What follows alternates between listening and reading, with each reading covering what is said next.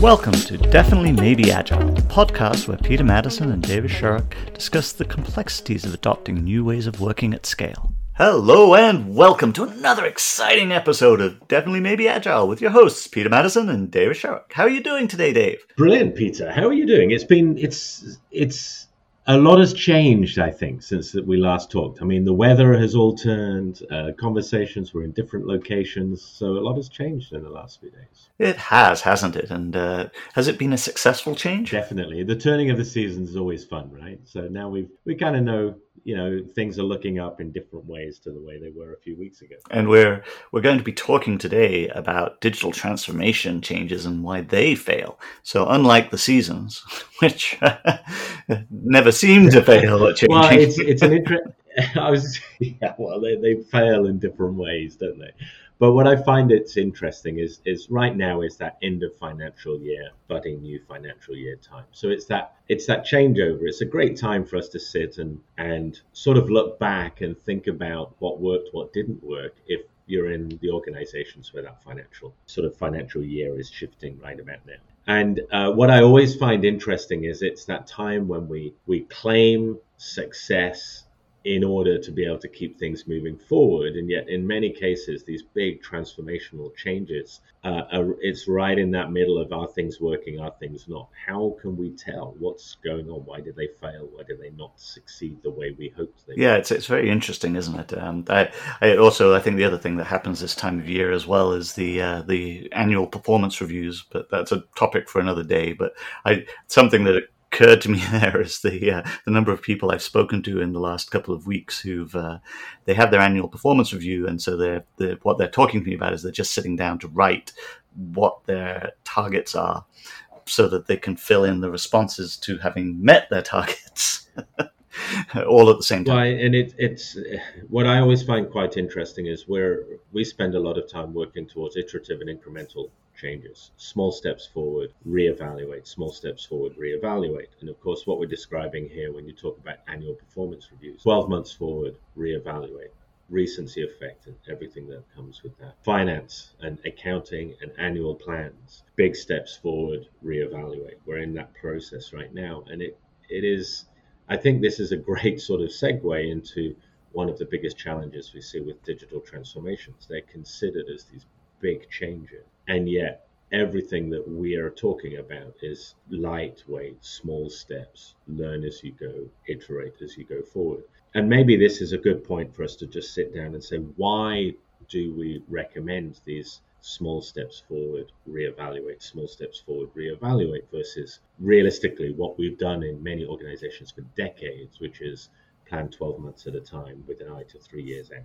Why does it not work? So, I mean, there's a couple of pieces there. It's it's never worked well. I mean, it sometimes works, but if it does ever work, it's because there's somebody there who's managed to steer it with a great amount of influence and a sufficient amount of respect and charisma to be able to keep it all together. And that's very, very difficult to do, and very few individuals can ever make that happen, especially not across a much, much larger organization. It becomes very, very difficult to keep all of that together because they're so complex. There's so many people involved. There's so many different things that need to change. There's so many areas that you're just not going to be aware of everything that needs to happen. So that's why you really just need to start with like the smallest possible changes. It's if we can talk about things like the Kubler-Ross curve. I mean, we've talked about that in the past, but this idea that that when we go through change, we have to go into the dip of chaos, and the bigger the change, the deeper the dip, and the longer it's going to take to get out of it. So we're far better off having a series of smaller incremental changes that we can come out of faster and learn from than we are going through these massive changes that not only may take a very long time, but we may never come out of.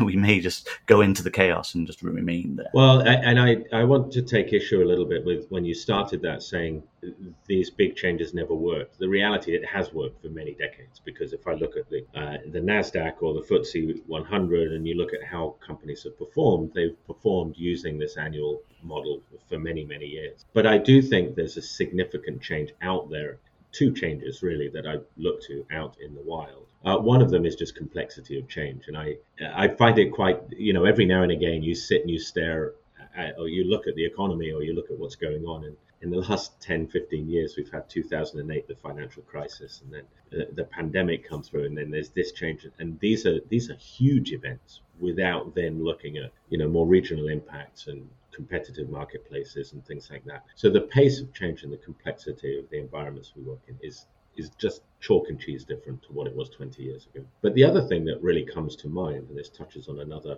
element that I talk about when we look at why big changes struggle to get the results that they're looking for, is that the people in the equation. I mean, last year we were talking about the Great Resignation, and I get that talk is changing a little bit, but the reality is with remote work is a lot of people all of a sudden have choices of where they work, who they work for, that they didn't have 3 or 4 or 5 years. And I certainly find that I'm talking to a lot of people who, are shrugging their shoulders. I'm ignoring right now the economic concerns for next year, but generally they're confident that if they're not working here, they could go find something else to work, somewhere else to work, or some other place to work. And so that whole issue of complex environment plus employees that actually have more choices than perhaps they've had in the past means that the unintended consequences of making big changes very rapidly snowball and dominate any conversations that you have in trying to get something. Yeah, I'd agree. I think that's very fair. It's the as we look at the world around us has changed, right? There is so much more complexity, not just in our organizations, but outside of them too, which is driving a lot of change. And and the mobility of people is so much easier now. And COVID has driven a lot of that to be able to say, hey, I want to go work over here, and I don't actually need to leave my home to do so. It's that possibility is opened up within knowledge work and in technology and a lot of those spaces. Absolutely, there's a lot of fields where that's not true. There's a lot of for sure. Yeah. So just if I summarize a couple of the things that we're looking at there, because there's two important messages. One, I think, is the idea of big change with big plans and rolling that out. The problem is that's like pushing a huge boulder into the kind of smallish lagoon or lake that we're in. The consequences of the waves that go out, that wash over the shores and come back and get reflected at you are much, much bigger, and they're amplified in a complex environment. So the way of navigating that is making smaller disruptions to your organization and learning from the unintended consequences that are generated, and then make another small change and learn from the unintended consequences. So that sort of shift from big change, sitting in a room, come up with a plan, a change plan, communicate it out from 1st of April, this is what we're going to do, and then just trace that through, is not as easy to do today because of that complexity in the environment. It changes how we look at things. And so a much better way is this sort of, I don't know that I'd call it softly approach. I don't think it has to be soft, but it does have to be smaller changes. Watch for the unintended consequences. Another change, watch for the unintended consequences. So you can manage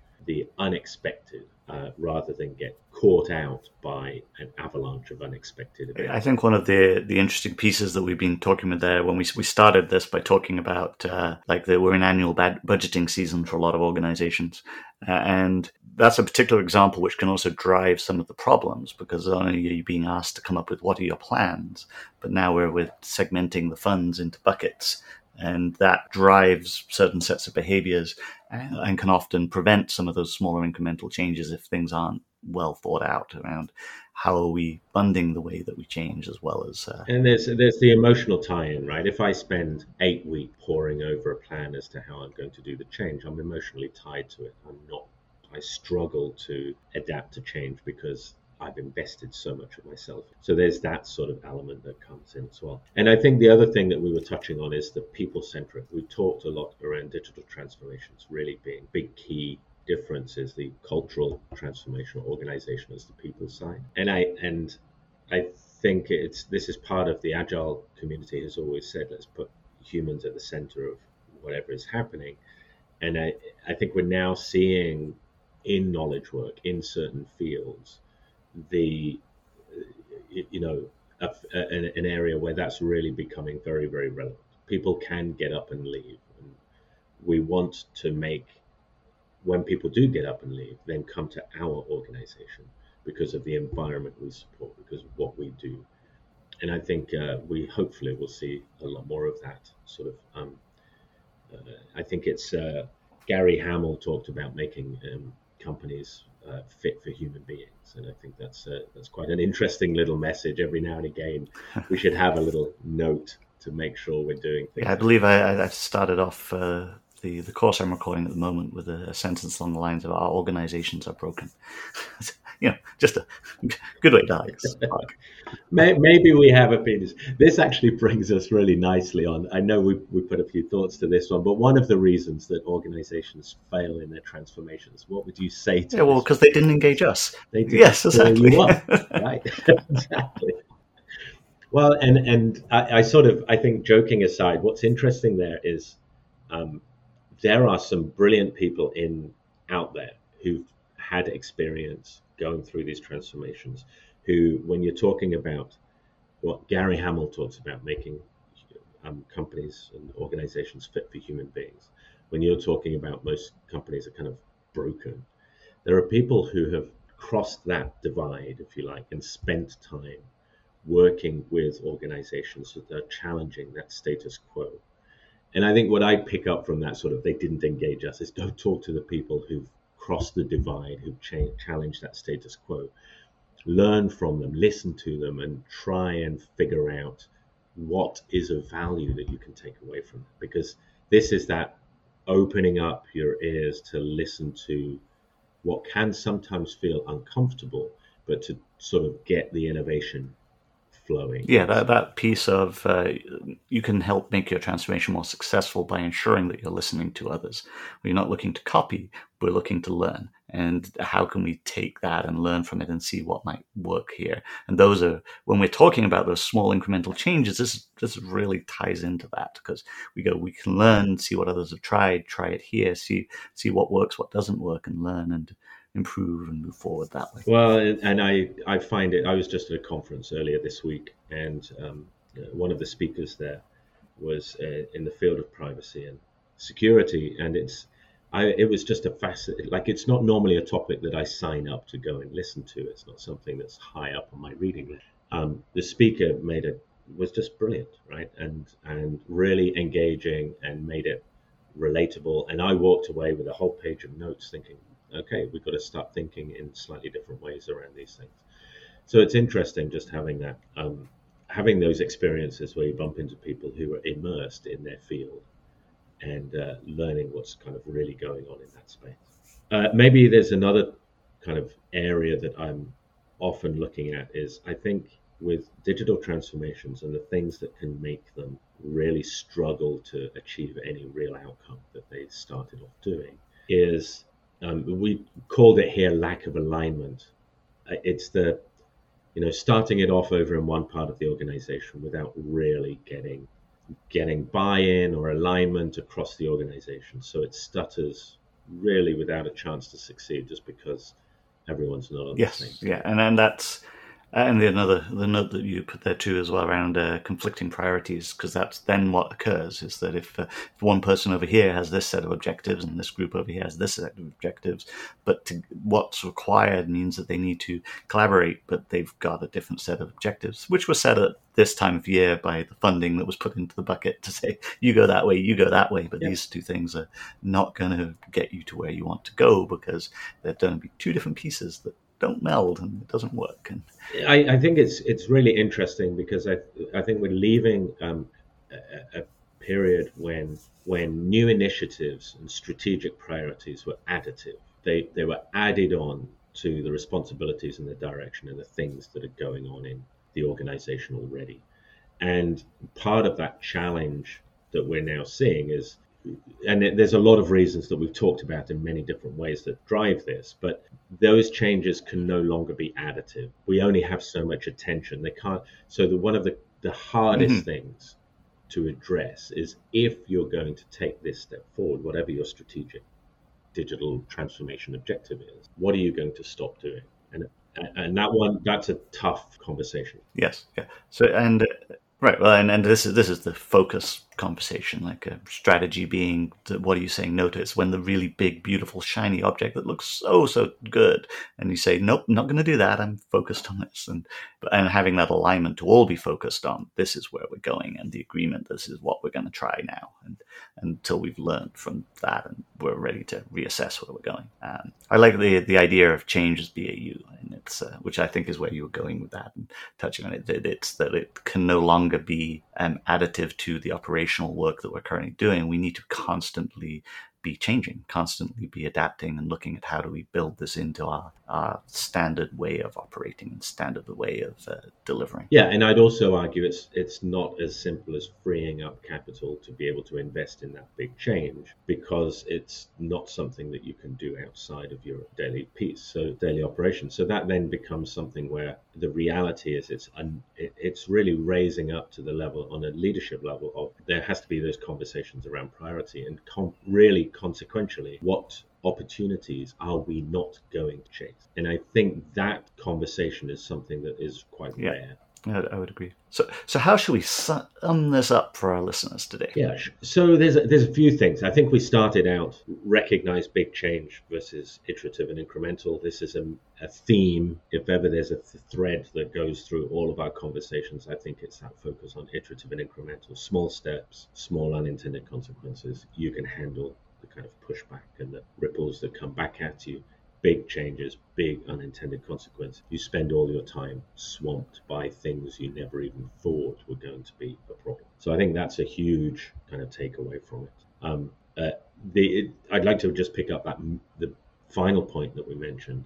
Recognizing that sort of big change versus iterative and incremental change doesn't mean those changes can't have ambition and be large over time. And that speaks to that whole strategic transformation being making sure there's alignment, making sure priorities are discussed, and the reality being opportunities are actually left on the table by choice. There's a conversation about what are the opportunities which are in focus. What else would you add? Well, I think the other 2 points that we were including there, one was around the making sure that it's about the people, and that the people are who need to change, that the technology and the process are the easier parts. But the people come first. So start there, work out how are your people going to need to change as you go through this transformation. And the other piece is, as we put it, they didn't engage us, but the point being more about go outside, learn, look at different spaces, learn from different fields, learn from different areas, because it will spark ideas that you may not have thought of that may apply to what you're doing, and give you some more insight that is going to be specific to you and what you're looking at and the problem that you're looking to solve. So that's why it's really important to be going out there and talking to others and learning what's worked, what hasn't worked, how else might you approach this. Great point. Peter, thank you very much again for a fantastic conversation. As always, any comments, questions coming in, comments at definitelymaybeagile.com. Okay, and till next time. Thank you. Bye. Till next time. You've been listening to Definitely Maybe Agile, the podcast where your hosts Peter Madison and David Sharrock focus on the art and science of digital, agile, and DevOps at scale.